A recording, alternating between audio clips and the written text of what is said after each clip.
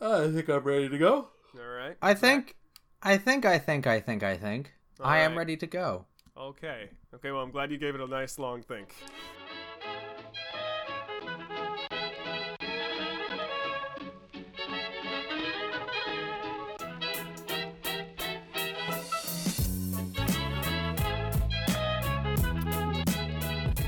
Hello, strangers on the internet. Welcome back to Nitwick, the podcast about friends and video games. This week, we dive into expanded universes in games. What's our experience? What do we like about it? What do we dislike about it? How many Avengers jokes can we make? You'll find out later. Until then, my name is Drew. I think you're pretty special and great, but not in that way. I'm sorry. And, if I could be a superhero for a single day, within reason, I'd like to have Iron Man's suit because it's super freaking cool. And I think I'm going to go with that. I take it back. Thor. I want to interject for a second. What's up? I had no idea why you were asking us about what superhero you'd like to be for a day. I was like, that's a weird and random question. And then you got to the end of the intro and I was like, oh, it makes sense now. It all comes together. Every joke of mine is funny in my mind. Don't worry about it. I guess. Stick in my mind. So you'd have Iron Man's suit for a day. I would have Iron Man's suit, but I kind of want to switch it to Thor because Thor is technically a superhero, but I want to like steal all that Nordic mythology and just be like, yep, I'll have all that too. So it's a 2-for-1. So I'm gonna take Thor. Wow. Can You think Iron Man is worthy of wielding Meow Meow? Mjolnir? No, he is not. That's why he will stay on the ground and make fancy robots that we can all enjoy. Cool. What's up? Well, I've been watching a lot of YouTube videos about mythology, so just talking about Norse mythology, I'm like, I could tell you so much. Neato. Hello, my name is Adam, and if I could be a superhero for a day, there's too many that I actually would want to be. You gotta pick one. I have one. Do you need a moment? Do you want me to go? Adam, just say Goku. God, can I be Goku for a day? Shonen protagonist. He counts. Yeah, he's a superhero. He's in his own way. But this is Adam's show, so Adam. Oh, man. See, the thing is, like, currently, I want to say, can I just be All Might for a day? Like, that'd be great. Hey, those are superheroes, yeah. I get so much done as All Might. I don't even know what his quirk is, so. But I'm gonna say this. I think I actually would also take Iron Man, but I don't want to just be I want to be Tony Stark for a day, so I have like a cajillion of dollars and like this hyper intelligence to be like, I'm gonna solve so many damn problems right now. Arc reactor, bam. Unlimited food supply, bam. Water supply, bam. All right, well I got a lot done in a day. Wow, I like it. I mean, what about? Oh, sorry. Go ahead. Yeah, and next is me. I'm Zach. If you weren't aware, I am. Sometimes they call me socially awkward.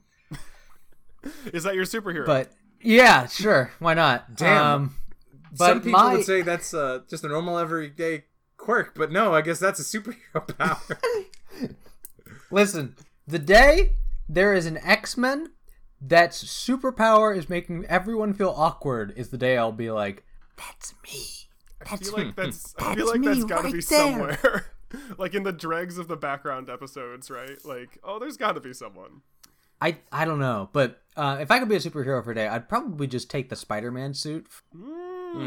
Like I don't want to be Spidey for a day because I don't feel like being a high schooler, but I would take that suit because, come on, who does not want to swing off isn't of Spider-Man's powers like the body, not the suit? I mean, I'll take the powers too.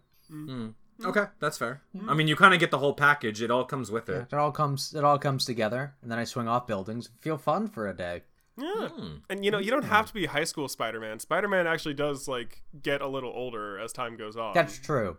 I would definitely take the post-college Spider-Man. Oh, there you go. That's the way. Yeah, definitely. That's right. There. His name is Peter Spiderman, and he works a part-time job. Oh, gracious. Shall we get to that there episode topic, folks? Is it time? Are we ready? Sure, but I just have to interject something because I found this out the other day. Apparently, there's a new Spider-Man comic event that's happening, and one of them is literally, and it's all these different Spider-Man like interpretations and stuff. One of them is called Spider-Man, and it is literally a collective group of spiders like posing as a man. That's fuck yes. I love it. I'm so upset, and like as soon as you said Spider-Man, I was like, what was that weird thing I heard about Spider-Man today? It was like, oh fuck, it's that. Yeah. That's a fun one. That's a fun one. I love that. No, it's fantastic. Terrible. Then you just like you open up the suit and go, oh god, spiders. It's like Oogie Boogie. Okay, I'm done. It's okay. I just wanted to bring that up. Great. Well, let me just like completely not think about a man made of spiders because that's horrifying, and instead talk to you about our lovely topic today, which you might have guessed by reading the title and listening to me, is expanded universes in video games. We had an episode about a year or so ago that covered supplemental content in games, and we had some more feelings and thoughts on it, and this is sort of a continuation of that episode. We'll be linking that episode in the description of this particular one, and spoiler warning / general warning, way back when, our audio was very different, so be ready for that. Okay, I am like 90% positive that way back when we weren't using the current mics we're currently using. Not only that, so Zach. to tangent out, we weren't using the current mics we're using. We weren't using the current recording software we were using, so we were all on one audio track. Oh, right. We weren't recording through Discord. We were recording through Skype. Also. Oh, man. Yeah, there's a lot of difference, and it's weird to hear like a year's time. It's trippy. I'll give it that. But yeah, by all means, take a look at that. And if you don't want to scrape your ears off of your skull, you can listen to this one instead, where the audio quality is slightly better, but the content is still the same, winking through the computer at you, you beautiful human being. In any case. Also, Jim. I'm winking at you, Jim. Oh man, Jim, if you're out there, come home. Got it. Yeah, Jim, this is enough's enough. Just get back here. All right, come on. So we'll accept you back. Shall we talk about expanded universes, gentlemen? Is that what we're up to? That's right. All right. That sounds about right. Or we could talk about inverted universes. What the fuck is an inverted universe? I don't know. I was trying to think of something. A story that gets less and less complex as you add more and actually becomes even more like fucking basic as you add information. Amazing.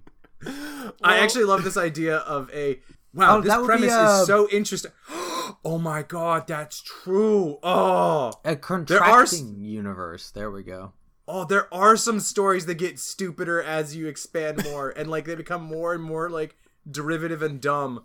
Oh, and I have an example. Oh, I'll tell this later. Okay. Hold on to that. Man. Remind yourself. Possibly for the post talk. But for now, expanded universes in games. And let us just clarify what we mean by expanded universes. We mean games that have some sort of lore or some sort of characters that perhaps aren't the core aspect of a story being told or of a game being played. And the people developing it decide, hey, we would like to expand upon these different aspects, bring in some new sides of a story, some new characters, and we'd like to do it in perhaps a novel way. So that's sort of the take today. That's what we're normalizing on. And let's just open it up by saying, what is your experience with expanded universes, folks? Who here wants to go first and tell us about their life? I'll go first. Go for it, Zach. I shall bravely go where no man has gone before. And into the realm. The realm? Of the Halo series. Oh, that's you mentioned this in the last one. I did. I bet I did. But yeah, there's a huge expanded universe for the Halo series. Like there's Halo 2, and Halo 3, which are largely concerned with the Master Chief. I don't know as much about the later ones. But it has a whole bunch of extra side stories. Yeah. They had like a whole RPG and things like that. I remember in the supplemental content one, and again, for the supplemental content one, we were pretty much just talking about we were almost talking about just like individual pieces instead of like the greater concept. Say again? Oh, I'm sorry. I was putting my phone on the right Wi-Fi connection and I was looking at available networks and one of them literally said Simon Belmont. What an What a completely random and I'm bizarre sorry. thing to It just came up. Die, Wi-Fi. All right, so anywho, Zach, this is for you. Just so you know, in the supplemental content one, like I said, as we were kind of talking more about individual pieces of expanded universes rather than the entire concept of one, you had talked in great depth about Halo and Halo Reach. So maybe you could tell us more about the other bits of the Halo expanded universe that aren't just Reach. I mean, there was also ODST and I Love Bees, which are the two ones I probably know the best. ODST being sort of like this side story that sort of expands the universe by showing you what those ODST troopers do and sort of the gravity of the mission that they're on, because you're a lot weaker than you normally are in a Halo game when you're playing ODST. You also get to see more of Nathan Fillion, and that's not a downside. I remember playing it and thinking this was, because I'm not all hopped up on the lore, like I haven't read all the books like you have, or the books you have read. I'm not sure how hopped into Halo you are these days, but I remember playing ODST and thinking that, this was kind of what I really liked and wanted more of in Halo. Like, it felt less like I was this big badgering, like, I'm a take on the universe kind of character, and it was kind of cool to just be like, oh, I could totally die right now. This is weird and scary. Yeah, you felt a lot more fragile in that game. Yeah. I think if I remember correctly, ODST was one of those examples that we used before of like a really good piece of content that helps an expanded universe, because like most of the time you are playing as this unstoppable character, as like a Master Chief. You seem to be doing everything. Even when like, you as the player character are dying over and over, you don't feel like that in danger, I don't feel. But like ODST, I remember being like, yeah, your dude's like basically paper thin. You're gonna get like blown up like in a minute. Oh yeah. I do like how it was mixing up the gameplay, right? Like, it wasn't just like, oh, it's Halo, but it's a new character, don't worry about it. It was like, no, like, things are significantly different, and that's reflective of who you are. Like, that's something pretty sweet, and that's something that I think you would only really get in a game versus like a movie or a comic, right? Like, you could have expanded universes and characters in the MCU till the end of time, but you're still going to be reading and watching in the same way. So, I thought it was fun. I thought it was a neat thing they did. It made me a little jolly when I did it. Can I ask you, Zach? Yep. Which part of the Halo expanded universe did you enjoy the most, or which one? Maybe the one that you enjoyed the most, or the one that you felt added the most to the greater Halo universe? Of the games? Of the games, or of the books, or of the... You said there was like a tabletop now or something? Or did I mishear that? Oh, that was like... Oh, yeah. No, that was years ago someone wanted to make a fan tabletop RPG. There might also be a board game, but I wouldn't know about that. Okay. I think... Man, if they actually made a tabletop RPG, that would be the source. But if you're like, I want more, okay, there you go. But I would say I probably got the most out of reading the Halo Reach book and following the ARPG.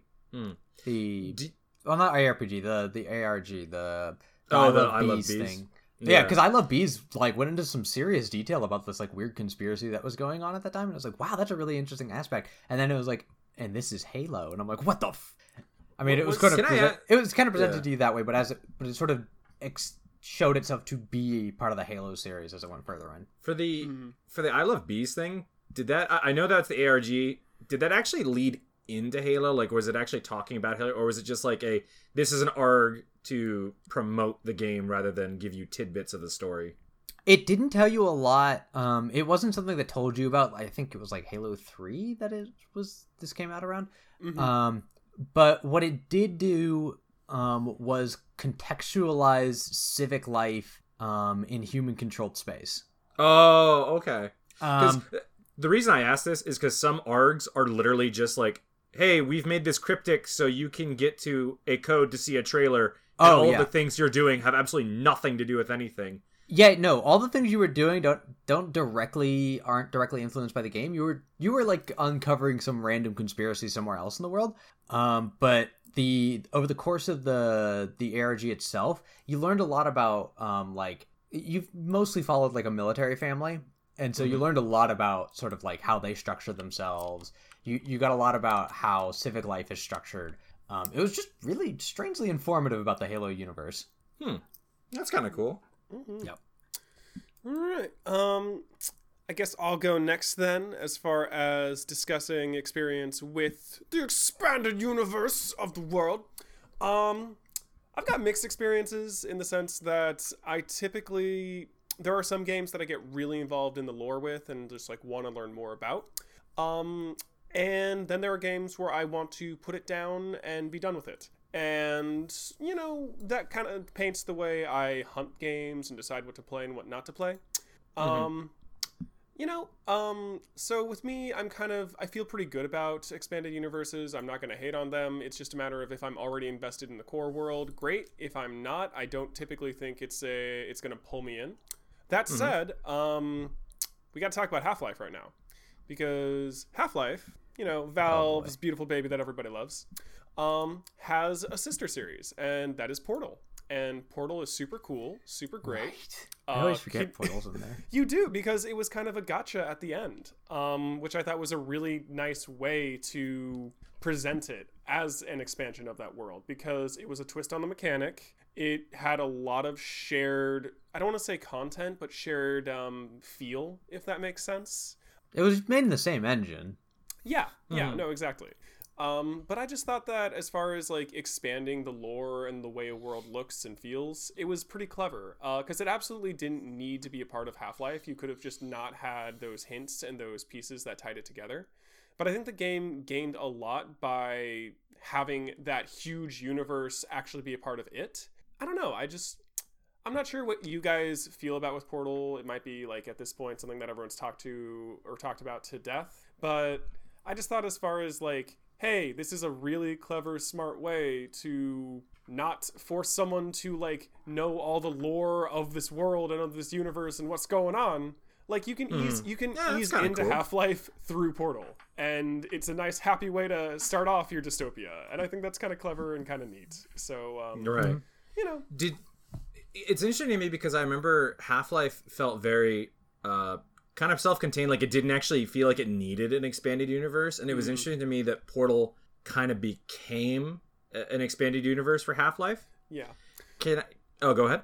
Oh yeah, I was just agreeing with you, and I guess I kind of wanted to follow up with, I don't know how to count this just because fan projects are kind of their own realm, but a lot of Half-Life mods actually went into great detail about ways the universe could hypothetically be expanded. So I guess it was just really neat to see a game officially do it. And again, this is just coming from like a super fan who's like, oh my god, like when I found out they were connected, I was like my mind kind of exploded. Like young little Drew was super down with the entire idea, even though it, kind of came out of left field as far as I know. Gotcha.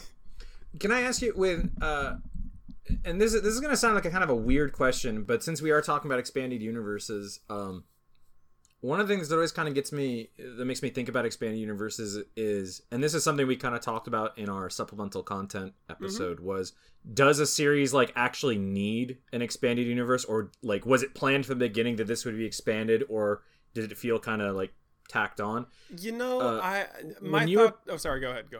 I was just going to ask, when you were playing Portal and you said at the end it's revealed that, I think it's like revealed that it's actually tied into like Black Mesa or Aperture or stuff like that. Yeah. Did it feel like it was legitimately like woven in well, or did it feel like we need to connect this and hype this up somehow kind of deal? I would say, and you're totally right, your mileage is going to vary on how you connect different things together.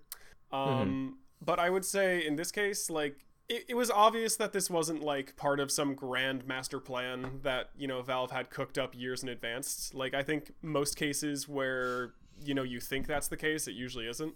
But I think the way they did it was cute, right? Like, it was clever. It was like, oh, well, that's fine. Like, it's there if you notice it and if you care about the other pieces. They kind of did it the way Marvel did, honestly, in some of their movies, where like they have those background details, and if you know what it is, like you jump out of your seat and go, oh my god, that's the gauntlet, we're all gonna die.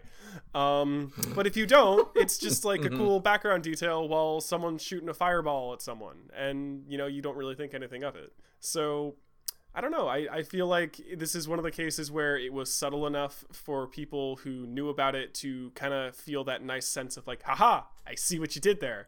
And for the people who didn't, like, they didn't lose anything. Like, I think if you play Portal and you don't know it's tied to Black Mesa and Half-Life, you're not going to be pissed off or feel like you're missing a part of the story. It's just a cool piece of the puzzle, you know? Yeah. So you're saying, like, sometime, because I know we talked about this in the supplemental of, like, how sometimes, like, extra bits of content or even, like, expanded universes can kind of patch up or expand on stuff. You felt like this was done well, where it was like, hey, here's a nice little kind of twist on Portal that it's actually connected here. I felt like it was a smart way to tie things together. And I don't feel like anything was lost in doing it. Like, I don't feel like Portal is lesser because it's a part of the Half-Life universe. I feel like you could play it and do whatever you will.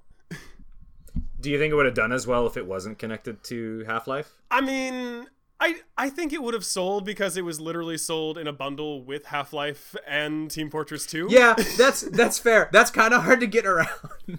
Like, I see where you're coming from. Like, in most cases, you'd totally be right. Oh, no. And by the way, I'm not trying to be antagonistic or anything to Portal. I guess I was just kind of trying to poke at kind of some of the concepts of an expanded universe of, like, did it need to be expanded? And it was just kind of, like, curious to me to see, like, yeah, you know, I guess Portal would, like, really stand up on its own. So to me, it, like, as an outside observer, it always kind of felt weird that they hooked the two up because it didn't feel like they needed to, but then they did. And it's like, oh, that's kind of neat. Now there's all this, like, expanded stuff you kind of just got for free. Yeah, and, like, I mean, you have the perspective of not Half-Life super fan, so for you, I'm sure maybe your perspective is totally different versus me, who was just, like, again, I had my reaction, and it was probably the calculated reaction they would want. And, like, you can totally do spin-offs and, like, expand EU stuff where it's like, oh, why did you do this? Oh, you were trying to sell this game that probably wouldn't have done so well otherwise. I think we both share the notable DMC reboot where the common criticism is, why was this a Devil May Cry game? I feel like this is one case where it gets my seal of, this works for me and I'm happy. So that makes sense. Actually, I just thought of an example for myself that kind of works like what you were saying. So when we're talking about expanded universes, an example that I've recently become more aware of that I wasn't really aware of in the previous one was, did you know Street Fighter has an incredibly big expanded universe? I did not. All right, here's the thing. Street Fighter has a fucking massive expanded universe. And Street Fighter... And see, you guys had the exact same reaction that I think most people would, where you'd think, like, okay, all of the stuff and all the things you need to know are in the games. And, like, the basic bits and all you need of all the Street Fighter, if you're interested in the characters and kind of the story that they all... Because all the Street Fighters do have kind of a story that they're telling. Right. Through everybody's arcade modes. And, like... Because when you beat an arcade mode with a character, you get a story bit, and then it kind of builds this collective story together as you do all the routes. Yeah. But if you're interested, there is also a huge catalog of comics that kind of do what we thought were good examples of supplemental content where you don't really need any of these things, but when you read this, it kind of recontextualizes why this happened or why this character would feel this way about somebody else. And it was one of the things that got me was I remember reading. Do you guys know the character Sagat? He's the big Muay Thai guy. He's got the eye patch and this giant scar across his chest. Well, let me look this man up. Sagat. This is probably covered in the game, but I didn't really realize. Oh, this guy. That there was like a whole comic story about how he got that scar from fighting Ryu, and he almost beat Ryu like fair and square, but Ryu had to like use his like dark side and like uppercutted him and gave him that giant gash, and that caused him to be like, I think I'm done, like being like trying to pursue like world domination. And it's like, you know, in the game that just kind of came off as a, oh hey, Ryu beat him, but in the comic it's like, no, there's like a lot more subtlety and stuff in here, and there's tons of this shit. Like every character has like their own like feels like own comic line in the Street Fighter expanded universe. Wow. That's awesome. Like, if you want lore on Street Fighter, there's a lot of it. That's kind of intense. I didn't know that. Wait, hold up. My question would be then. I thought Ryu fought for honor. I thought he was an honorable dude. How come he did him dirty? Like, what's going on? Well, Why do you use the dark side? Why isn't our good hero boy a dark guy?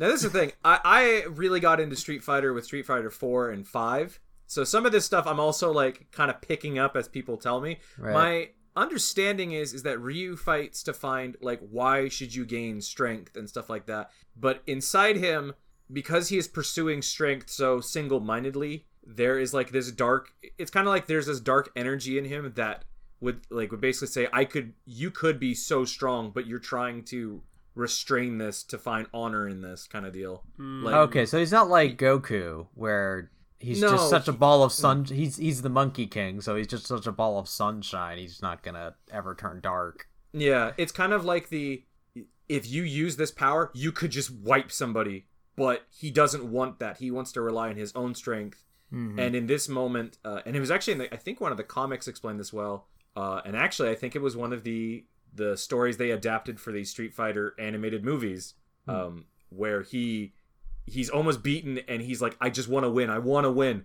And he uses that power and like does this like Shoryuken on Sagat. Dang. Well, see, there you go. There you go. Didn't know it. Didn't need to know it. But lo and behold, you can explain it all to us. And it's out there if we care. It's out there if we care. The other bit, and kind of what made me think about it, because I was asking you, Drew, about, did it feel like Portal and Half-Life need to be connected? Apparently, Capcom has a beat-em-up series called Final Fight that is also connected to Street Fighter. Like, they exist in the same series, and that's why Hagar and Cody show up in Street Fighter. Because they're not Street Fighter characters, they were Final Fight characters that just showed up as cameos, and now those two universes are so entwined with each other, they have to be the same thing. Oh. It's like, that's kind of neat. Huh. Interesting. I've not seen that where like two franchises, because they were owned by the same group, right? It was just a matter of like, oh, it's just convenient to merge these guys, and that's what happened. Like they just became one over time. Or... Well, that's kind of my yeah. So they're both Capcom, but that's kind of my understanding. Where like, and there might be a piece of video game history I am missing that would say, oh yeah, Final Fight was supposed to be like a new gen Street Fighter, and that could be the case, but it was a big shock to me to find out, like, wait a minute, these guys are the same from this series. Those seems totally unrelated, but I guess they're the same. So wait, is Final Fight still going on? Like, is it its own separate thing, or is it like... I don't think it's still going on, because I don't know. I don't think it's still going on. I think they ended that one. But I know there were a couple of games in that series, and it's kind of morphed into... There hasn't been any Final Fight, but like the Final Fight characters keep showing up in the Street Fighter games. Like Cody shows up in like Street Fighter 4 and 5. Guy, who is a Final Fight character, shows up in 4 or 5. Well, Hagar doesn't. Hagar shows up in Marvel, so there's that. Huh. See, this is having the expanded universe effect of you started in one point and now we've gone all over this here map. So they're doing something. They're doing something right. So there you go. Yeah. Zach, do you got another one for us? Do you want to repeat the cycle? I have a good number. I have like many examples, and let me tell you about some of these obvious and clear examples that I have. And I most definitely am not getting distracted looking at my bookmarks. Stop looking at your bookmarks. Such an honest man. Listen, man, they were really old bookmarks. But I think I'm gonna tease this one for last. Did I talk about the Nier series last time? You did. You talked about how some of the, I think it was like the shadow creatures, you would understand what they were talking about. Right, yeah. So there would be that was just playing the original game multiple times. There were a couple other things with Nier Automata, but if I already talked about the Nier series, then let's move on. We can move on to...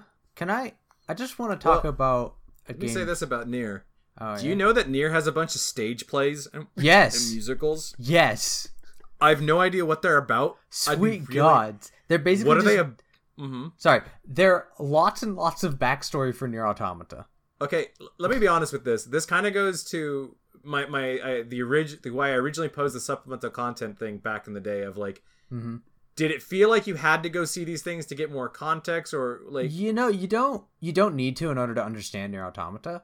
It's just extra story. And mind you, some of those stage plays came out before Nier Automata did. Well, I know they're not just Nier Automata ones. Like some of them are for like Nier. I did not know there was a Nier stage play. Well, I think they're not stage plays so much as they're audio dramas kind of deal. Oh, right, those as well. Yeah, there's a bunch of that crap too. You don't need to view any of that content to understand those games, though. Zach, they're hard to understand on their own. Diagram of all of the Nier related, like the Nier, effectively a diagram of the Nier media expanded universe. Yeah. Can you give us like a high level, just so that our audience has the slightest inkling? Because I'm not sure if you covered that before or not. It's been a while. The Nier, oh god, it's basically like there's Nier and there's Nier Automata, and then there's the Drakengard series, to which only really Drakengard 3 is relevant, because that's where you get the connection, or like, sorry, the original Drakengard, which has a connection to the Nier universe. Basically, the joke end of Drakengard is the actual beginning of the original Nier. And was then it the joke one, or just like a particular ending? I was always under the impression it was like, this is just an ending. Listen, and then Nier man, spawns out of it. I mean, it's kind of that, but it's also kind of like, and then you teleport to modern day Tokyo and fight the boss there. Like that's the ending in Drakengard that leads to Nier. And so you do that, and there's, in addition to that, there's a number of audio dramas. There's a bunch of stage plays that actually get acted out like a real fucking play. And there's video of it, and I've seen it, and it's very strange. And then there's a bunch of written works, like a bunch of little short stories that Yoko Taro wrote. Now, mind you, Yoko Taro wrote literally all of this shit.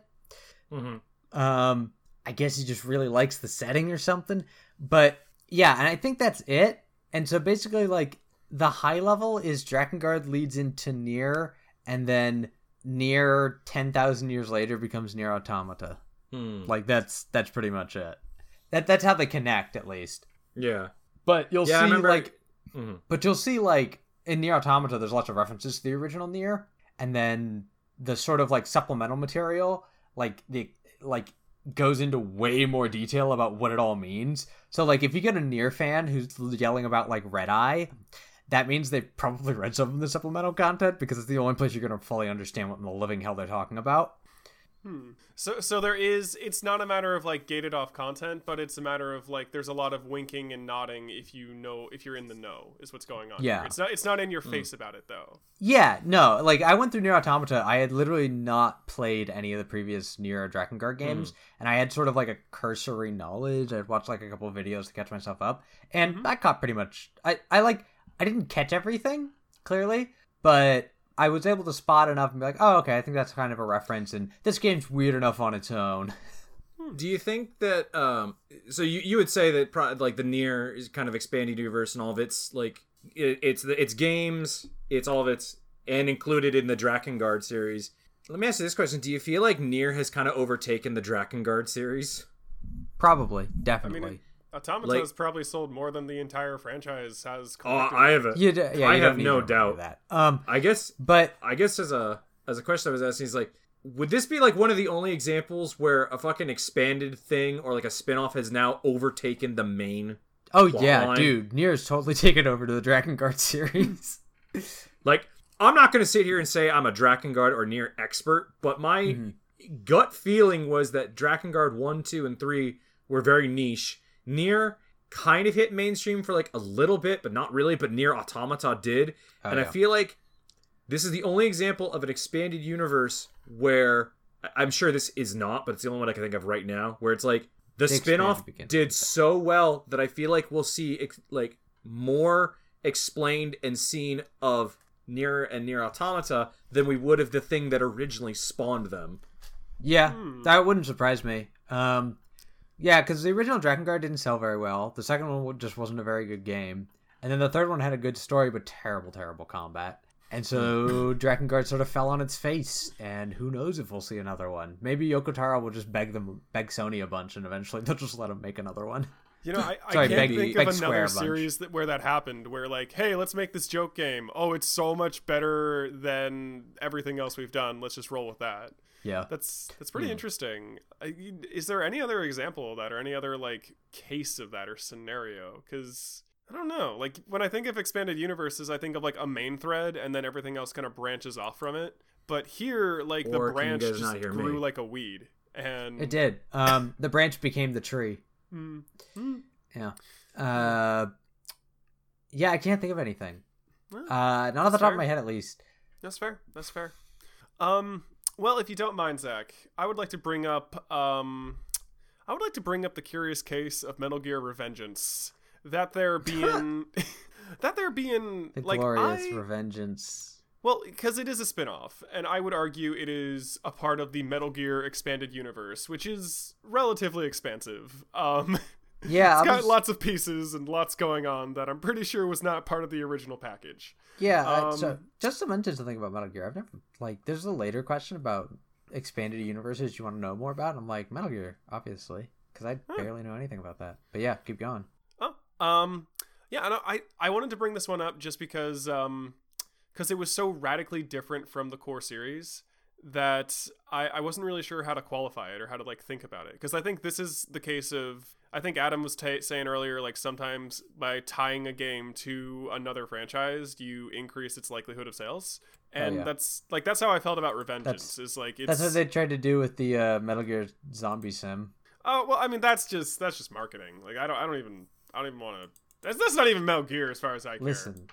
It is. It's part of the Metal Gear universe. I mean, that's great. That's great. Metal Gear universe has robot unicorn zombie things. That's nice. I'm a salty man. But I don't know. I played through some of Revengeance, and again, it's something where even though I wasn't personally thrilled by it, it still seemed like, okay, this is kooky. This is weird. This belongs. I mean, you know, that's the two requirements for being part of the Metal Gear series, as far as I can tell. Well, they used to be a bit more serious. Like before we got straight up like robotic ninjas like climbing up a building and slicing a robot in half with a red hot sword. We did have some political intrigue going on, and to be fair, it's still in Revengeance. It's still there. You end up fighting a senator. You do, and he's got opinions. He's got thoughts and feelings. Yeah. He has feelings about nanomachines. He does. But no. I thought this was a pretty interesting case of it, where it deviated so radically from the core series and from the core franchise that like it almost feels like an interesting addition because of the novelty. And I know that we have a lot of examples where there's like slight tweaks, slight variations in the way you play. This is the one I found where it was like, whoa, this is like just something different that they have tacked on together. And there's the cynical part of me that's like, yeah, tacked on for a reason. And then there's the part of me that's like, yeah, but like if you're into this, then like congratulations, you have this new chapter and area to explore. And that is kind of the intent of an expanded universe, isn't it? To like give you something weird and different enough to like keep you around. I don't know. I think just adding a new perspective, like ODST wasn't so wild as the previous example, but I could kind of see what you mean in a sense that like to give you a different perspective, or maybe like a different play style, or maybe a different a way of thinking about the series. I can definitely see that, especially coming from Revengeance. I feel like as an expanded universe thing, when Metal Gear Rising was, or I think it was Metal Gear, it was Metal Gear Rising. I feel like when it was first conceived, it was actually way more connected to the Metal Gear like universe than it ended up being. But it went through like 3 or 4 different reworks before it actually got made, and I think that kind of made it more and more separated from. Like, here's the thing. If you were to play Revengeance first, you would play as Raiden, where he is a crazy cyborg ninja. If you were to then go back to Metal Gear 2, or Metal Gear Solid 2, he is not a ninja at all. In fact, he is just a dude who, at the very end, gets a sword. It's not until Metal Gear Solid 4 that he becomes a cyborg.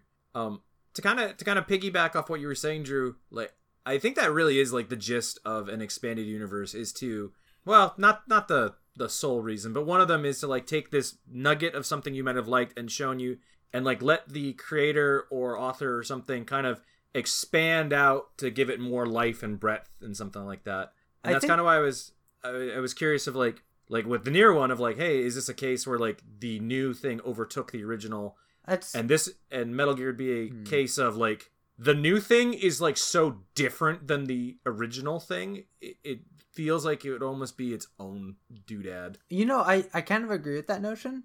Because I was coming from an understanding that like expanded universes aren't so much a new thing or sort of like a new added thing or something like that, and more like looking at what the core of what that thing is from a different perspective. Because that's what ODST did as a game. It just took the Halo series and looked at it from a different angle. Yeah. And same with the I Love Bees thing, is just let's take this particular thing and look at it from a different angle. Yeah. I guess we landed on two really good examples of like the purpose of a expanded universe of like Nier and Metal Gear. Of like, it's like, yeah, you can do this whole thing, or here's this other thing. Yeah. Here we are. Holy shit. Guys, we're stupid. The only reason to do an expanded universe is to sell toys. No. What was I gonna? There was something I was gonna ask about Metal Gear, but we kind of covered it. Of like Metal Gear. Yeah, dude, I'm like losing my mind at the concept of if Revengeance is your very first introduction to Metal Gear, how would you envision the rest of this? That's kind of true of Nier as well. Because Nier Automata especially is a high-speed, like, action RPG. That's true. And the other ones are action RPGs, but they're slow and janky. That's true, but the core gameplay of the original Nier and Nier Automata is pretty similar. Like, there's enough similarities that if you played original Nier after playing Nier Automata, you'd be like, oh, okay. Like, this is slow and janky and real busted, but okay, I can see how this transfers. It's the same thing. Yeah. Yeah. I guess I was trying to think if like the other, like Dragon Guard 1 and 2, if you were to play that and be that would be... The Dragon Guard game's about flying on dragons. Yeah. Well, one thing we've kind of touched on a bit is that most of the time expanded universes, I feel like in the popular mind, the expanded universe is like the Marvel Cinematic Universe or comic stuff where there's like this, your one character is actually part of a much bigger universe. I don't know if there's any game series that do that other than stuff that other than comics that turn into games. Yeah. Well, that's not true. Like Half-Life did that, Metal Gear did that, where it's like that's your thing. Your thing is part of something so much bigger. Like Half-Life is a great example of that. I guess what I was saying is one thing that games let you do with an expanded universe is, and this is just a tangent as I try to formulate what I'm saying. Games, because they are. They let you interact with it. They can pull somebody who does not like the original gameplay and get them in as well. And I think that's something that's unique to a video game expanded universe. Like, if you don't like well, I guess that's not necessarily unique because the expanded universe can be multiple mediums. That and like, okay, but I don't think it's unique to games either. Like, what got me to like Full Metal Panic was their weird like off-season the Fumofu one. I loved Fumofu, but I could not watch the official season 2 of Full Metal Panic because I just hated the fucking drama in that series. That's actually exactly why, Zach, I was kind of dialing it back for myself, where it's like games, like if you like Metal Gear and like the thought of it, but you're not so hot on stealth, maybe you'll like the high action stuff. And by having that expanded universe, you can have all these different mediums to pull a bunch of people in. But you're right, that's kind of also a thing of expanded universes is to try to reach out and grab as many people as possible to get them in. I just feel like games kind of uniquely do this thing where it's like you can almost more tailor make like an entire game just to like grab somebody and it's still like very official kind of deal. I was trying to think if I had another example of like an expanded universe. I have many. Because I know Zach's done 2, Drew's done 2, and I'm trying to think if I had one. I did. No, the one I could think of, it was actually one that Zach kind of reminded me of. The one I was saving. I have other ones. You can. No. You probably didn't realize you reminded me of this. Okay. It was about your I Love Bees ARG and how BioShock 2 kind of had this is a very small expanded universe thing, but it was kind of neat. Yeah. Where there is an org for BioShock 2 called "There's Something in the Sea," and it was all about giving this greater side story to BioShock 2, and it's weird because I want to say like, oh, it's not really an expanded universe because it's not that big. It's more like a singular incident. Mm-hmm. But it was interesting because it told the story of all of these girls who were being abducted near the coast, and as you play BioShock 2, you find out why they were being abducted and what happened to them. But Something in the Sea was you were getting clues from this guy named Meltzer, and Meltzer became such a fan favorite that they actually put him in the game as an Easter egg that if you didn't know who that was, it absolutely means nothing to you. But if you know who that is, it's the conclusion to this entire like almost secondary narrative that they were telling, because the secondary thing was all adventure game style puzzle things where like you'd be in a room and you'd be clicking around and be like, oh, what am I looking for? And it's like, oh, you found a piece of the puzzle, do this puzzle, oh, that unlocks this other puzzle, do this, yada yada yada yada. And it was kind of I'm gonna put money on it. Let me put some money down on this. Meltzer was a corpse you ran across over the course of BioShock 2. Meltzer, spoiler for this game that's almost 10 years old. Very old. Meltzer is one of the big daddies that you kill in BioShock 2. Oh. So what happens is you are following him as a detective, and you find out that all of these girls are being kidnapped because Sinclair, I think it's Sinclair, is capturing all these girls and converting them into little sisters to harvest Adam. And he eventually finds all of this out before even BioShock 1, and he gets down there and says, and his daughter's already been turned, so he's like, I just want to be with her, so how do I do that? And they turn him into, like, do the procedure to make him a big daddy, and he is walking around with one of the little sisters in the final area. So if you kill all the big daddies in there, you're gonna, when you kill him, his name switches from Big Daddy to Meltzer. It's like, oh. And it's like, yeah, that's really like, good. BioShock 1 actually has I don't think I mentioned this in the first one, but I might have. It has a companion novel that precedes BioShock 1 that talks about, that is the fall of Rapture. It's about how... That would be a good novel. I own it if you want to borrow it. Now I think about it, BioShock does have a bit of an expanded universe, but... Yes, it does. None of it... But it's different than... I think it's on a much smaller scale than some of the ones we've talked about. So I feel like I went on this rant before, so I'll try to keep this short. I feel like BioShock Infinite, when it almost kind of ran out of steam on its own, decided to go back and tether itself to BioShock 1.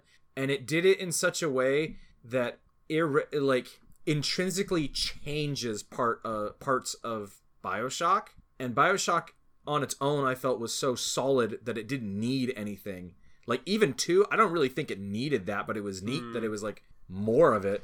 But I didn't really feel like they needed to go back and, like, retroactively hook stuff into, like, BioShock 1. Yeah. But this is a case of personal opinion. I just feel like it kind of almost cheapens parts of BioShock 1 because of the stuff that happens in Infinite. Well, I mean... or the way they kind of hook themselves back in. Like, I can see that, and I, to an extent, agree with you in the BioShock realm. Like, it's clear that, like, Infinite was not something that was planned. I think it's an interesting question of, like, when is it stepping over too far? Because, like, the negative side of an expanded universe is pretty much just what you said. Like, oh, well, it kind of cheapens everything, and you're not allowed to have an individual story anymore. So, actually, how about this? Do you think Infinite would have held up on its own had it not connected itself to BioShock? I think for me personally, I think Infinite wouldn't have left kind of a sour taste on my mouth. And here's the weird thing about Infinite. This whole bit of it connecting back into BioShock 1 was DLC for Infinite. You didn't need that stuff. I mean, you knew there was a connection. You did, but how do I put this? Because I actually really like this question Drew posed of, like, we've been saying, like, oh, expanded universes are great because they bring in new people, they kind of explore and change and, like, see the new universe of the story, but when does it kind of overstep a bounds? And to me, it was like, because it would have worked had it just been a reference to it. Mm-hmm. Like, you know, I definitely agree with that. I got to the end of the original Infinite and I was like, Yeah, this is all right. Like, you did a cheeky little reference to the previous. There's a neat scene, and I don't want to spoil it because I do think it's like the big set piece of the ending, where Elizabeth does something, and you see a glimpse of what the player will understand to be his rapture, and that was such a neat like callback. And then Infinite decides to try to not just explain its story, but then all of the other BioShocks, and it's like, all right, hold on, why? Yeah, and that was in the expansion that I didn't play. So, well, that's just in the base game. The expansion does it even more, where it's like the expansion explains how she like people in Infinite caused the events of BioShock to happen. Yeah. And it was like, wait a minute, so it doesn't become this neat like fall of hubris on like somebody. It's just this kind of happened.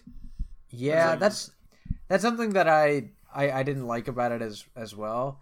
So is that like they basically, by making it so that Infinite caused BioShock 1, you take away from the core premise of BioShock 1.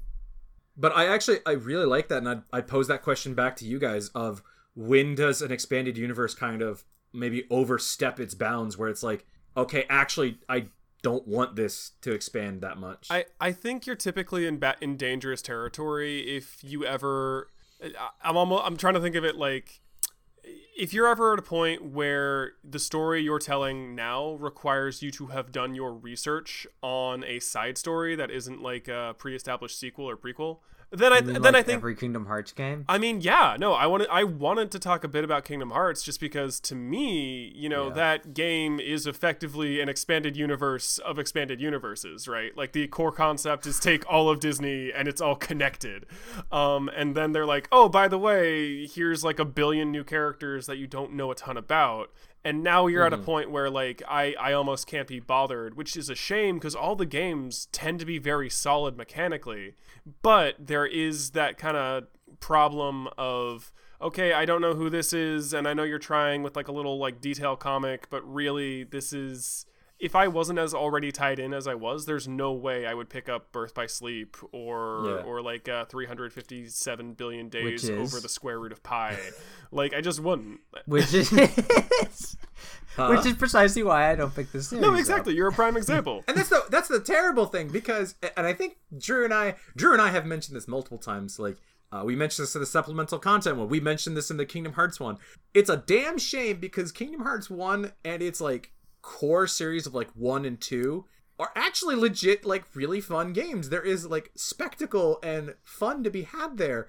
It's just like, I feel like Kingdom Hearts would expanded and it was cool to a point, and then it became too much. Well, like I was cool with Chain of Memories because I can play too, and yeah, there are bits where I'm like, that's weird. But like Chain of Memories kind of gets to the tipping point without quite going over because the core game's pretty much good enough, and the core conceit of that game is you forget everything to find your heart. Like they kind of baked in a loophole in the concept of the game.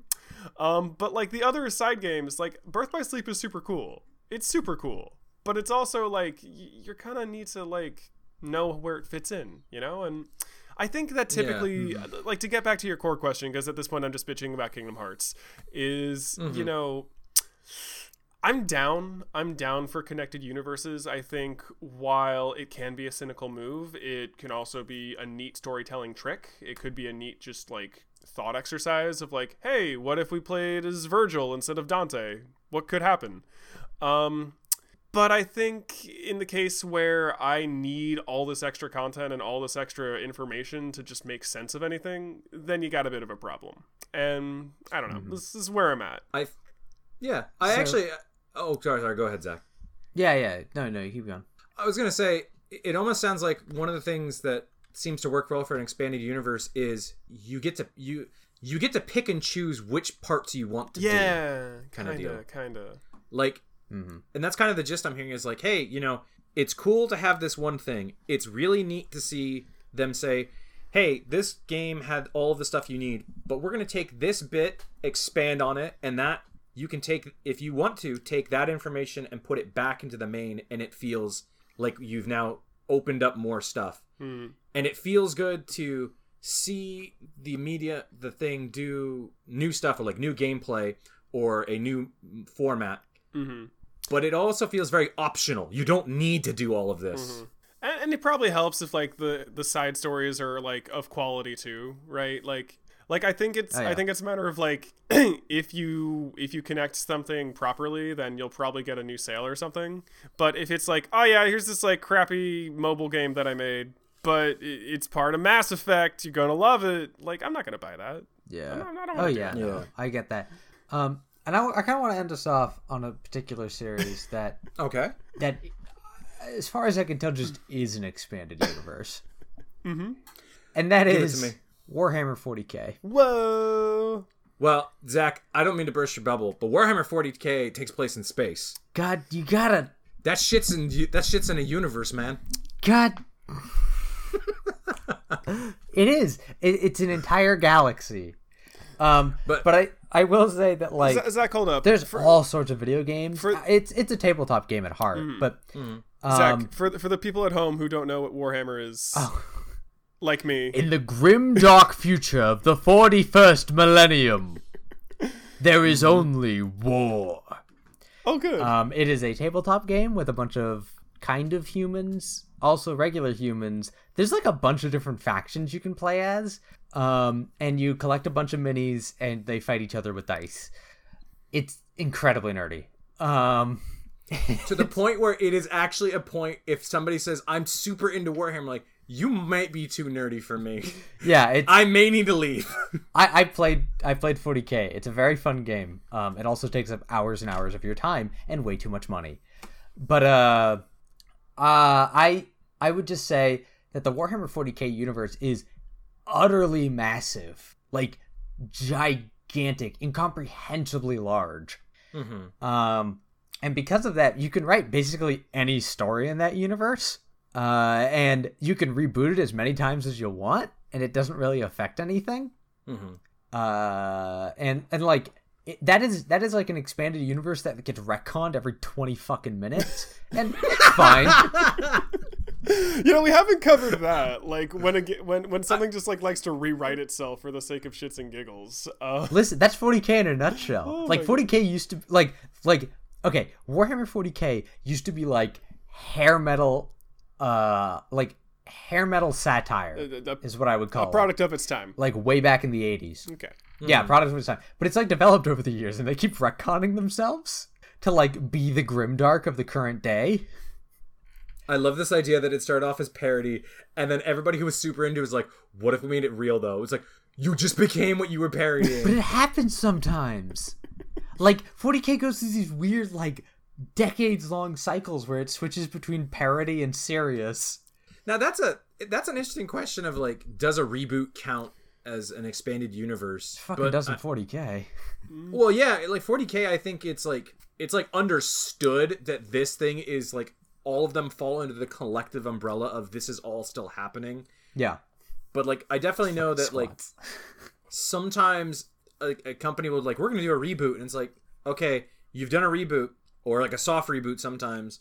Do you actually pick up the expanded universe that the original spawned, or do you ditch it? I think if it's... This is like this... I think it might be... The answer to that question might be the comics answer, which is if it's received well, then cool, it's a part of an alternative universe. If not, then it was a dream. Don't worry. No, that's like... Yeah, I definitely agree with that. My bad. Whose phone went off on the podcast? We've been doing this for 30-odd years. This is the first. What universe are you in, dude? I'm not even 30. So I'm in the expanded universe of Nitwick Frontier, where it's 30 years in the future. Oh, I see. Okay, I think we lost the plot a little. Yeah, but it's we got some cool side stories, though. We got some good lore. We did. That's right. Sorry, I feel like we've derailed you. You were talking about 40K. I was talking about 40K, and that's fine, because I want to stop talking about 40K. All right. Because I want to get to the design club, really. Oh, Do you guys have anything more? Do you guys want to talk about anything else? I think I've said pretty much all I wanted to say on expanded universes. I think they're neat ideas. When they're done well, they're really fun. And you know what? Hell, they're fun to get lost in every once in a while. Oh, for sure. Yeah, for sure. nice. I would say I'm ready for the design club too. I will pour. I'll save it for the pour outs. Just Wait, why are we doing? Oh, no. Yeah, we gotta do pour outs. It was a turn of phrase that went wrong. I'll talk about it later. I'll have a very long pour out. It's going to be like a good half a bottle pour out. But let's do design club. Goodness. All right, everybody. Design club time. So, for this week's beautiful design club, how shall I put this? For this week's design club, the Nitwick Expanded Universe is here. Brainstorm ways to connect new stories to our own and create a beautiful, glorious universe of Nitwick related content. Okay, so I feel like the Nitwick related content. I feel like we do this already. Mm-hmm. Like all of our side quests are basically expanded universe. Mm-hmm. That's right. And Listen, like we all meet in this one room every once in a while, but sometimes, like, Drew, you went missing for like a month, and all Zach and I had was this TV in this room, and we watched anime. Mm-hmm. It was great. Oh, so you would like a spin-off comic of Drew's adventure during that month, is what you're saying. I feel like, yeah, but there's that, but then there's also the adventure of me and Adam without Drew watching a bunch of anime. Which was, I believe, an expansion of the universe. We got to see a good side of you. It was the anime side, and it was lovely. And it makes guest appearances every so often during the core run. That is questionable if that's the good side. I don't know if it's the great side, but I will say there's also the part of we have an expanded universe of just me and Drew talking about mythology. One time I got lost and you guys were like, hey, let's go wander around in the woods looking for Adam. Mm-hmm. Yeah. Here's the thing I'm kind of realizing.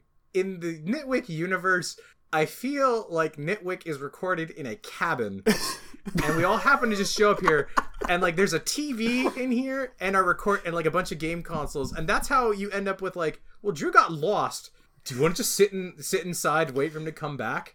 Or it's like, so Adam's lost. Let's wander around in the woods and see if we can find him. Yeah. We're just trapped in the woods. Actually, wait a second. I love this idea, and especially because like outside the cabin is like, because me and Drew go outside to find Adam, and that's where we talk about mythology, which means the cabin is within like a big mythological world. Mm-hmm. The cabin is stuck in the realms between, because that's how we had like, hey guys, it's winter. Look how icy and cold outside it is. And the next episode's like, guys, it's summer. We're on the beach. we are a cabin on the beach. That's perfect. It's fucking amazing and perfect. Okay, so then what about the Sonic episodes? Oh god, how do the Sonic episodes fit into the Nitwick Expanded Universe? I feel like it's like I didn't get lost coming to the cabin. It's that you guys are just like, let's talk about Sonic, and I'm just like, fuck you, and walked away. No, you walk into the Nitwick cabin, and oh no, there's an infestation. We have to get rid of it. Yeah, How do you get rid of it?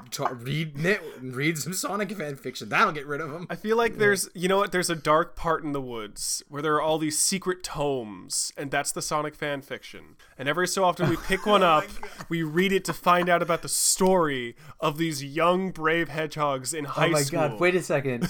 And I, as the expert in all of this, know that you're not supposed to fucking read it. And that's why you're always so mad about it. You're always like, no guys, don't. We don't want to read the spell book. Leave the the Necrosonicon alone. Leave it alone. Oh, no! All right, so just so you know this, anytime we do a Nitwick like Sonic High School one, it's, well guys, and let's go down to the basement and see what we found today, or we must once again read from the Necrosonicon. Chapter 9, Sonic High School. Hold up. The Necrosonicon is in the basement. Do you realize that Nitwick is essentially Evil Dead? Yeah. We've done it.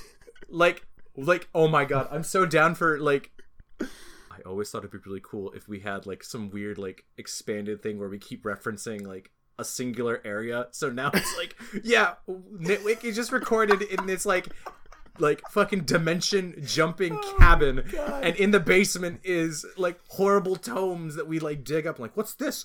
It's the Necrosonicon. Oh god, get that out of here. Why are we creating this shit is canon. Man. This shit is canon now. We've done it. It's so good to be in this cabin with you. Oh my god. Oh god. I mean, we kept talking about being in the same room, so this is just the expansion. Well, we are in the same room. I mean, that's true. But now we know what the room is. Oh my goodness. Everybody, anytime it's like, yeah, we have all of our game knowledge, but like when we do like a game special, it's like, guys, do you want to talk about this game I was playing? Just hold it up. I'm like, yeah, it's work. We brought it into the cabin. Oh man, yeah, and every time we have a guest on, it's just we invited someone over to the cabin. And every time we have a meeting, we're going out to lunch. That's just true. We're leaving the cabin. That's just what we do, Drew. I know, but now it's tied to we live in the cabin, we breathe in the cabin, we're one with the ship. Oh, but we're hungry. Let's go get some food. I guess that works. I See, like this this is idea why a lot. this is why I promote the idea of us having like at some point having a meeting that's also a podcast. I like this idea a lot because it ties so much random crap together. It's like, oh yeah, we're all in a single room. People get lost in the forest. How does that happen? Well, it's also dimension hopping. Why do we keep reading these terrible It's like things? the magic fucking school bus, but a cabin. I was gonna say it's almost like we show up to the Are You Afraid of the Dark Midnight Society of like, go to the cabin to talk about Nitwick. It's perfect. I love it. I feel like God. that's our design club. Like That's honestly our most productive fucking design the club. Network Expanded Universe. The Nitwick Expanded Universe. Oh man. I'm loving it. Start Yeah, just get posting random creepy pictures of cabins. Well, no, hold up. Bus is great. Well, no, Zach, you have your Instagram account though, yeah? I do. Get me that scary cabin picture, boy. I mean, I don't like. I take really close-up pictures of things. You want me to get? No, we'll talk about that after. But boy, I really like this idea. Alright. This reminds me a lot of like, well, it reminds me of some of my favorite like reviewing groups where they've like, yeah, they also have this weird, goofy, like continued story. I would not mind continuing this and having random events happen at the cabin. Oh, Yeah. All right. Yeah. I like it. Guys, I feel like for the first time, I really am in this room with you. But Adam, we've always been here. Yeah. I don't know. Like. Yeah, I don't know what I'm talking about either. Yeah. It's a little weird. I think it's pour outs time, y'all. Pour outs and Yeah, toasts. all What we right. got? Oh yeah. I just can I raise a toast to the Elder Scrolls series for having such an amazing expanded universe. Like it is so cool. So cool. I like it. I'll toast to that. Yeah. We didn't really talk about it, but yeah, I always thought it was really cool how like they're kind of disconnected but always really kind of connected with each other. It's like, yeah. That's pretty neat. Different eras. I wanted to do a toast. So the Walking Dead The Walking Dead episodes from Telltale, they're all pretty good. They follow the exploits of Clementine, your little friend. But they did do a pretty interesting spin-off episode called 400 Days, and what it did is it was very much what we talked about earlier. It kind of dove into the lives of other people going through the apocalypse at the time. And there actually are nods to it in season 2. And I thought it was a really clever way of expanding that universe, taking a look at what the games were offering and kind of like just digging deeper in a bit more of a unique way. It sort of fits pretty closely to the way I feel about Portal, in the sense that I feel like, this is a really sweet way they chose to kind of fill gaps in their story. And I just want to give a toast to it. If anyone's not played it, I highly recommend it. It's very fun. And it gets grimdark. It gets grimdark. Yeah. Oh, the Grim. Yeah, I remember that one coming out. I think I got a free code for it at like some Telltale event. I was like, thanks, I guess. I might check it out sometime, but I also don't like scary things. Ooh, well. Oh, that's weird. Well, you're in for a rough ride, kid. It's more about the folly of man, and How about this? We hang out sometime, pull up on the good old computer, we play it together. Oh, that's a great I don't idea. want to be a spook. That's a great Yeah, idea. bring it in the cabin. We play it sometime. Yeah. Sounds good. All right. So let's see. Do I have any pour outs? I actually have a big toast, but I kind of, if we were gonna do like some bits after the podcast, I'd love to gush about it more there. Right. Yep. But I want to give a toast. One of my dreams came true, and I'm gonna give a toast to Final Fantasy Crystal Chronicles Remastered. All right, yeah. I want to toast it now in case nobody wants to hear Adam gush about this, but literally one of my huge personal dreams came true. I'm like, oh, I'm so happy. Yeah, I'll get to play that game. Yeah. Is it on Switch? And I don't think I have any. Oh, I haven't. Oh, okay. Never mind. All right, here we go. Come on. I have a toast, and I will give a mini movie review after if necessary. Mm-hmm. I give a toast to The Meg. A movie I went and paid money for. And the fuck is The Meg? I will tell you in a minute. Oh, okay. That movie was higher quality than I thought it would be. Oh, nice. It was so stupid, but a toast to it. Glorious. All right. Well, there's just one thing left to do. Yes, there is. Hey there, everybody. It's time now for the lesson of the day. Today's lesson: if you're going to build an army in 40K, there's a few things you need beforehand. You need some glue. You definitely need an X-Acto knife. You're going to need a whole lot of paint. Though you don't have to get the Games Workshop ones. You can get some better stuff at Michael's. And for cheaper, too. But, most importantly, you're going to need a buttload of cash. And that's the lesson of the day. Thanks, everybody. Oh. Thank you, Zach. Thanks, Zach. Now I know I need to get this cash. Get that money. Get that paper. Got that money. All right, listeners. Thank you for listening to us as we talk all about the video games and all the knickknacks in between. If you like what you heard and you want to contact us, you can reach us on Twitter, Facebook, or at teamnitwick@gmail.com. That's teamnit@gmail.com. This week... Wait. That's just Team Knit. It's Team NITW. Oh, God. at gmail.com. Hold up. Allow me to rewind that one. Like I was saying... you can reach us at teamnitwick@gmail.com. That's team NITWIC.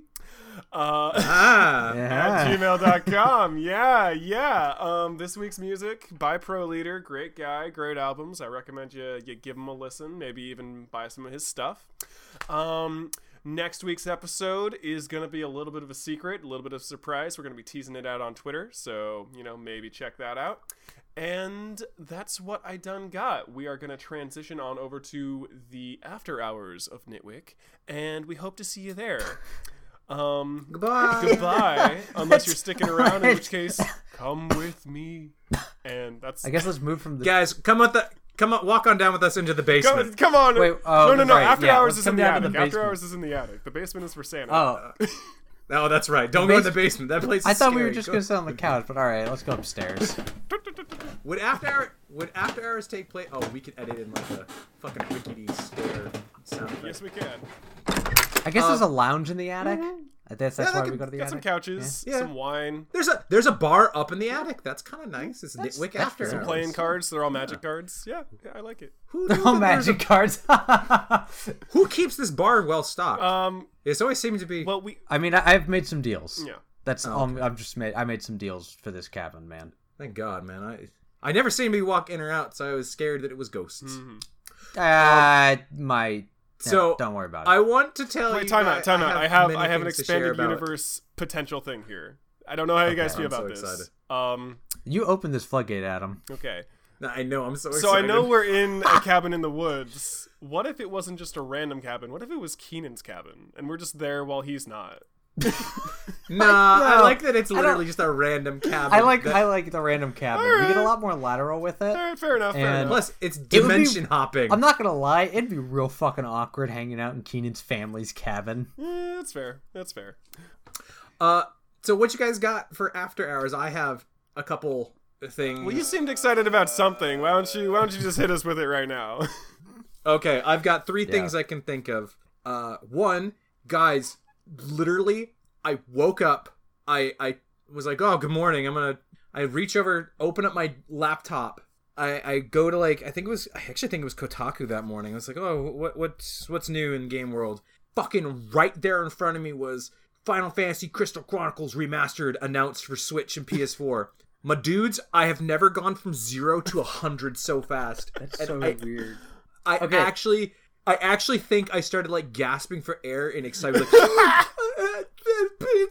because I almost didn't believe it was happening. I thought it was fake, until I saw the trailer. I was like, oh my god, it's You know what's here. really, you know what's super funny about this is I learned about it, and I know some people who are as into it as you are, and I just saw it and was like, oh, that's cool. Oh, that friend's gonna be super into this, and that was it. I had like the most neutral reaction to this. Well, because if you haven't really played it, the thing is that for me, Crystal Chronicles was a very kind of niche game to get into on the GameCube because you needed so many parts to actually play it. And then they tried doing an expanded universe with this game by making all these like side games to it, but none of them really took off like the GameCube one because it just didn't have the charm or kind of the pieces that really made the first one so good. So I thought nobody wants to spend money on this super niche game and bring it back. But 15 years later, somebody's like, yeah, we should do that one. It's like, oh, I knew the Switch was a perfect fit for you. Actually, how does that work? Because it- don't you need like a Game Boy or something to play it, or what are the? So on the GameCube, you needed a GameCube to play the game. You needed 4 Game Boy Advances for each player and 4 game adapter cables. Do you know how hard it was to get all that shit to actually play this game? I tried to play Yeah. Four Swords. I have a fraction of that pain. That is some pain. Dude. But it's real now. But yeah, I'm very excited. I'm debating with myself because a part of me wants to get it on the PS4 because I feel like some of my friends would play it if I got it on there, but I really want to get it on my Switch. So Dude, get it on your Switch. It feels I so much might. more suited to a Switch. You said that yourself. I know that's kind of what I'm saying. It's like, man, it feels like it'd be better. It's weird because it feels like it'd be better to play it on the Switch. And for me personally, because it was a Nintendo game. I played it there first. I want to play it on the new Nintendo thing. I have a feeling though more people will be up to playing it on the PS4. Yep. It's weird because it's like, I mean, it's almost I'll like, play it with you on the Switch. yeah. And I'm debating because it's like part of me thinks, well, the PS4 is probably easier for more people because I don't know if everybody has Switch. But I would love to play it on my Switch. So I may end up getting on a Switch and like get it later on PS4 like a super discount or something. Yeah, I could see I that. like it. Well, that's cool. That's pretty cool. Yeah. Also, okay, I you know something that I recently got into What up? is I was feeling really sick for a while, and I started playing the living shit out of Stardew Valley. Oh, That was one of your games that you said you kind of wanted to get into, but just didn't. Yeah, I know. And then like a week later, I started feeling sick, and I was like, I need a game that's not Overwatch because that hurts my stomach. You know, So I I actually played thought the it'd be shit out really. of it. I'm really glad you brought that up because I thought it'd be really neat if any of us actually ever did get into those games, we do like a mini follow-up episode of like, hey, I got into this. Here's what I think. Yeah, actually, I'd love to do a mini that was just me talking about Stardew Valley and how nice and relaxing it is. That game is so comfy. I knew it was gonna be. I know. I mean, I can't. I do what I always do, and I just looked up how do I date Leah, and then I just went like, listen, Leah's the best. And I like that Zach's MO is, how do I get this girl? pretty much. No, I just started the game going like, I know I can date somebody at some point, so I'm gonna pick somebody and I'm gonna date them. Drew, did you play that one? Which one is this? Stardew Valley. No, I haven't. The kind of Harvest Moon. It is Harvest Moon. Like I keep hearing good things. I think with me it's a matter of like it's the Minecraft thing, right? It's like it feels like 2D Minecraft as far as I can tell, and I'm like, nah. But There's a lot more to it. You might be surprised. oh, you know what? I'm thinking of here's the thing. Stardew Valley, I know what you mean. I'm thinking of this Terraria. I'm thinking of Terraria. Maybe. Yeah. No, it's a different game. It's a farming simulator, so it's a lot like the whole point of the game is to have this sort of like relaxing flow to it. Like the game's not very dangerous at all. Most of the game comprises of just going into town, talking to people. Like you wake up in the morning, you water your plants, you pick up the eggs off of your chickens. You go into town, you say hi to everybody. Sometimes it rains, and then on that days you go into the mine and go kill a bunch of monsters. Wait. There's a dungeon crawling aspect to this? Yeah, there's a dungeon crawling part. Oh no, it's perfect. Yeah, it's very I don't know if I'd call it optional, but it is It's just like monsters in the cave, or Yeah. There's a mine, and so you go down to different levels of the mine I didn't shaft. know that was even a part of this game. Yeah, no, it's totally part of it. Oh my god. Okay, maybe I will look at this. And so like, and you just go to different places. The shop's only open at certain times of the day, so you kind of have to plan your days a bit. Like, there's been multiple occasions where I'm like, oh, I need to go to this shop today, but I wanted to do these other things. Well, okay, I can go there tomorrow. Like, it is a game. It's relaxing enough of a game that I'm not worried that each day is wasted. Like, each day feels sort of like meaningful, but also like, you can get it done tomorrow as well. I may have to try this out, and then when we do our follow-up episode, you and I can gush about it, because it sounds good. It's very fun. Drew, did you have anything to talk about for After Hours? If not, I can Go into your Meg review. go off about. Jesus. Okay. To piggyback onto your Switch thing, a game was announced for Switch, and Is it Metroid Prime 5? no. Okay. But it effectively had me going, okay, I'm fucking buying this shit. And it's fun for me because it completes the cycle, because it is Luigi's Mansion 3. And Oh, right. I bought a GameCube in part because I really wanted to play Luigi's Mansion. Like, I was like, fuck it, I'm gonna like rally all of my allowance together and like mow lawns and shit and do all this. And I love that game. It's perfect. It's perfect for me. And now they're making another one, and I won't play it real bad. And it's like, well, it's done deal. Yeah, and it's like I kind of knew I was like tethering towards the Switch no matter what, but now it's just like, oh god damn it. Wow, they've got you by the balls. They were like, we'll get him with one ball by announcing Metroid Prime 4. Get his other ball by announcing Luigi's Mansion 3. Yes. There's no way he can escape. My weakness I'm not is gonna numbers. lie. My weakness is single-digit numbers. Who knew? There is a massive pile of Switch games that I'm just like, I need to play this. Does it blow your mind how well the Switch is doing? I mean, it does. Not at all. I thought it released, and it had like it put the big Legend of Zelda game out that was a massive hit. They put the big Mario game out. Like, I was looking at the Switch going like, this is probably going to do well. So and then it just was a smash hit. Let me recontextualize this statement for you. The Nintendo Wii did phenomenal because it was brand new for motion controls, and it launched with a fucking brand new Zelda game tailor-made for it, and that demo that just showed off the motion controls. And it seemed like they were on board, but when they fumbled the Wii U and continued to fumble it for years, I actually thought, like, dude, Nintendo may not know what they're doing. It blew me away how, like, and I agree with you totally, Zach. I knew it would do well because it had Breath of the Wild going with it. I didn't realize how much it would take off. Like, I knew it'd be like, I was super skeptical. yeah, that ship will sail. It's like, oh, I didn't know it'd make a round trip and come back again. I was super skeptical. And go out for. I was like, I don't want to buy a tablet. This seems silly, but like, I've been made a believer. Like, shit, it has so much unique, fun stuff on it. You know, and like, it's continuing to do. Did you know 17 new Switch games came out last week? Yo, what? There's a ton of ports. There's a mountain of ports. There's a ton, but they're like, good everybody ports. just wants to They're play. ports that I want. Yeah. It's. They're fucking I don't know, remaking I'm The very World happy Ends With with my You Switch. and putting it on Switch again. Like, that's great. It makes me so happy. I need to get around to Mario. At some point, I'll switch it in. But boy, Zelda. Hey, Adam. Dude, yeah, I put so many hours into Zelda. It was so good. I haven't even touched the DLC to go do like the extra dungeons and story bits. I don't even care about doing that. I just had a bunch of fun with it, and I'm good. No, and like that's the thing about that DLC. It's like it's here if you want it, but if you don't want it, you don't need it. Yeah.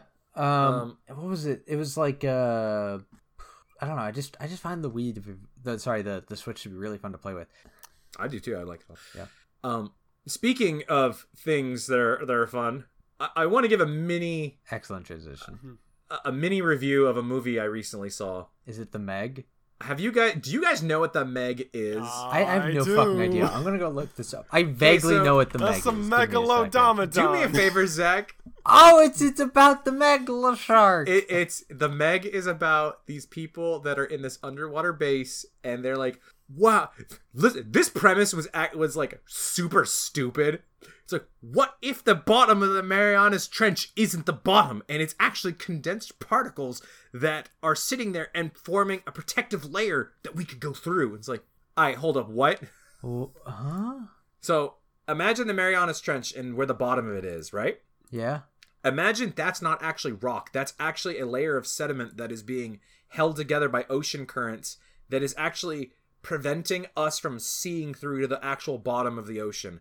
And so these guys figure out a way to get through that, and when they do, it's they find out that it's all prehistoric because it's been so well preserved, and there's a giant shark out there. And then Jason Statham is a retired like rescue diver who would go down for like ocean floor rescues. Mm-hmm. And when he was younger, his sub was attacked by a megalodon, and he left his crewmates because he was trying to save the people he was sent down to save. But nobody believed him. It's like, oh, it's a shark. I'm like, that's not a shark. But turns out it was. I went in expecting a sci-fi original pictures level of quality. Mm-hmm. I want my money back. That was too high quality. It was actually better than I was expecting it to be. Like, so me and my cousin Rob. Hi, Rob, because I know you're listening. Hello, we Rob. went to go see I met this. you once. We went to go see this because we like, me and him have watched all the Sharknado movies together. This is a tradition to go see the stupid monster flick. Unfortunately, this was only, that was kind of vaguely dumb, but overall really enjoyable. Like, that's actually pretty fun. Yeah. Dang. When that comes out on DVD, I may pick up a copy and force you both to watch it. I'm down. Interesting. I'm down, but I'm going to be drinking. I've also never seen a movie more like fucking paid for by China. Like that. Oh, really? Zach, you can tell somebody in China was like, I'll fund this movie if you do everything I say. It's like, oh, okay. Oh, lordy. It's one of those movies. I mean, it sounds like a ball of fun. I don't know what to tell you. Like, you talk about it like a threat, like I'll make you watch it, but like I'm kind of down.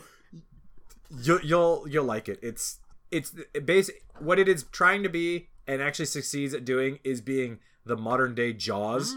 Granted, it's way cheesier than Jaws, but it's still the same deal. Huh. So like a Jaws sequel that isn't terrible. Now hold up just a minute. Are you trying to say that Jaws 4: The Revenge is terrible? I mean, I was gonna, because you would be right. I was gonna throw some at Jaws 3D, but I didn't even know they made it for. Whoa! You take that back about Jaws 3D. That movie showed me what 3D could really do. Oh, I see. Oh my god! Have you seen those scenes? The 3D scenes from Jaws 3D. I saw this scene. It's like a slow moving shark going towards the screen, and the 3D's like. It's back when they had like the nice like red balloon. My dudes, I was watching this as a kid, and I was actually like scared because like, oh my god, all of the people are stuck underwater. The shark. Oh god, whose phone's going off? It's my phone. I'm sorry. No. It's good because now each one of us have had our phone go off on the same episode. It's perfect. It's the cycle. Yeah. But I mean, we need one one more, honestly. Somebody called Drew. No, mine already went off. Like, somebody called Zach. I was like, oh, I'm so scared the guys are gonna get eaten by the sharks. And then you see like this fucking toy in front of a green screen, just like, oh, this movie's not scary. This movie's very dumb. This movie's just stupid. Never mind. It's how I think that movie single-handedly made me not afraid of CGI monsters, whereas like, this is the dumbest thing I've ever seen. I can't believe this is so dumb. You hit your breaking point at a young age. That's probably for the best. Speaking of things that are dumb, I don't know if you guys want to stick around, but I wanted to give my example of a series that explained too much and became stupid. Please do. I'm excited. Okay. Well, I guess this is going to be massive. I'll try not to spoil it too much. Are either of you guys keeping up with Attack on Titan? No. Here's the thing. I was into Attack on Titan up until like episode 8, and then I was like, So I won't spoil anything, and I'm not going to go into it, but I just want to say that was my example of an inverted universe that Zach proposed, where it's like, oh yeah, no, there's so much, it's actually collapsing on itself and becoming stupid. Oh really? Don't explain all of this shit. This is so stupid. Can you give me like a high level idea of where we're at now? Because last I checked, we were like still trying to get to the basement. My dudes, we found out what was in the basement. What was in the basement? Guess what? It's an allegory for Nazis. Oh, what? What? You thought all of the German names was a coincidence, but no, this is actually this has greater allusions to the Jews being rounded up and held in concentration camps by Nazi Germany than anything else. So what is in the basement? What specifically is in the basement? Oh, in an explanation of how what I just said makes sense. Oh, okay. Oh, so like basically, there was a race of. Spoiler: if you don't want to know what happens in Attack on Titan, go home, leave, get out of the cabin, go home, get out of here. Yeah. Door's right over there. All right, Drew. Don't trip. Here, like I can spoil this for you. okay. Hold on, I'm gonna get to this. Okay. It turns out that the people who are in the walls are actually descendants of this race of people that could become Titans, and these people were overthrowing like the Earth until this other group fought back and basically pushed them all the way back into this one island, which is the island that the entire series takes place on. And they're like, okay, we won't come out, but if you attack us, we'll unleash hundreds and hundreds of Titans on you. And to make sure that nobody actually went outside the wall, they did this whole thing of let's wipe their memories, and we'll tell them that, oh, these Titans are attacking us and we need to stay in the walls where we're safe. But in reality, those people are actually like prisoners that have been turned into Titans to act as watchdogs to make sure nobody goes out. So wait, are the Titans just the dominant race on the planet, or what? No. Well, so this is where it's really stupid. It's because they were an antagonizing force. Like, they were, like, going out and destroying, like, the world.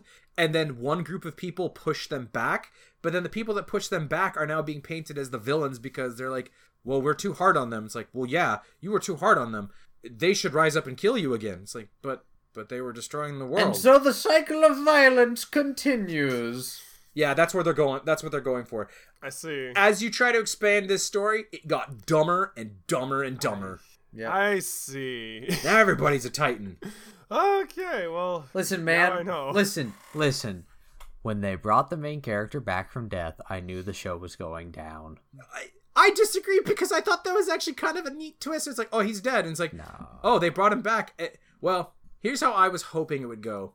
I was hoping Eren would not become almost like he has his moments of indecision and stuff like that, but I was almost more hoping he'd have more of a hero complex than he ended up having, where he's like, I need to do this because I'm the only one that will come back, so I can't afford to do all these things. But no, he just ends up being kind of dumb about it, and kind of he doesn't listen or try to understand where other people are coming from. He's just like, I'm gonna kill these Titans to get revenge. It's like, but my dude, you're so much more important than you realize. Yep. So he's got the anime. I'm trying to think of it. Like, he feels like a trope then. Like so he's He kind is. like he Naruto. was, He's and they almost actually Naruto in that sense then. No. Dude, no. How do I put this? Naruto has actual hope in his heart. Eren just cares about murdering things. Oh, I see. And like Eren does kind of get better, where he like does realize like I need to be doing stuff, so he does get better. But then the series does a time skip and jumps to an entirely new set of characters that I don't give a shit about. No. Wait. Yeah, did they time skip out of Eren?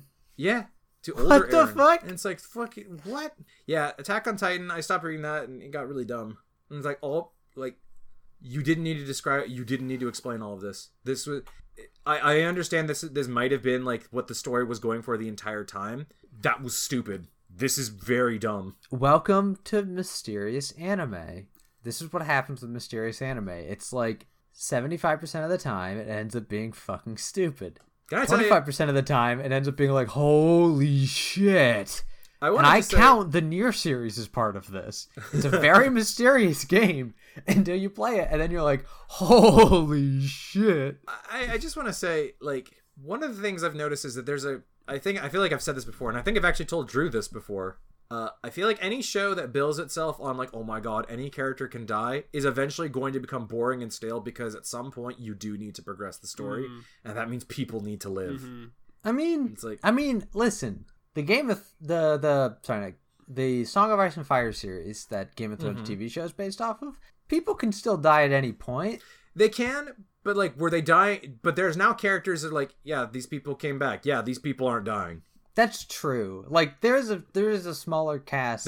There's a degree to how this works. Yeah. I mean, feel like we Game all of thought Thrones... Rob was going to be a deal, and then that happened. I'm watching it right now, you guys. He got this dude got POV chapters. Yeah. But yeah, that was my example of like, boy, maybe we didn't need all that explanation.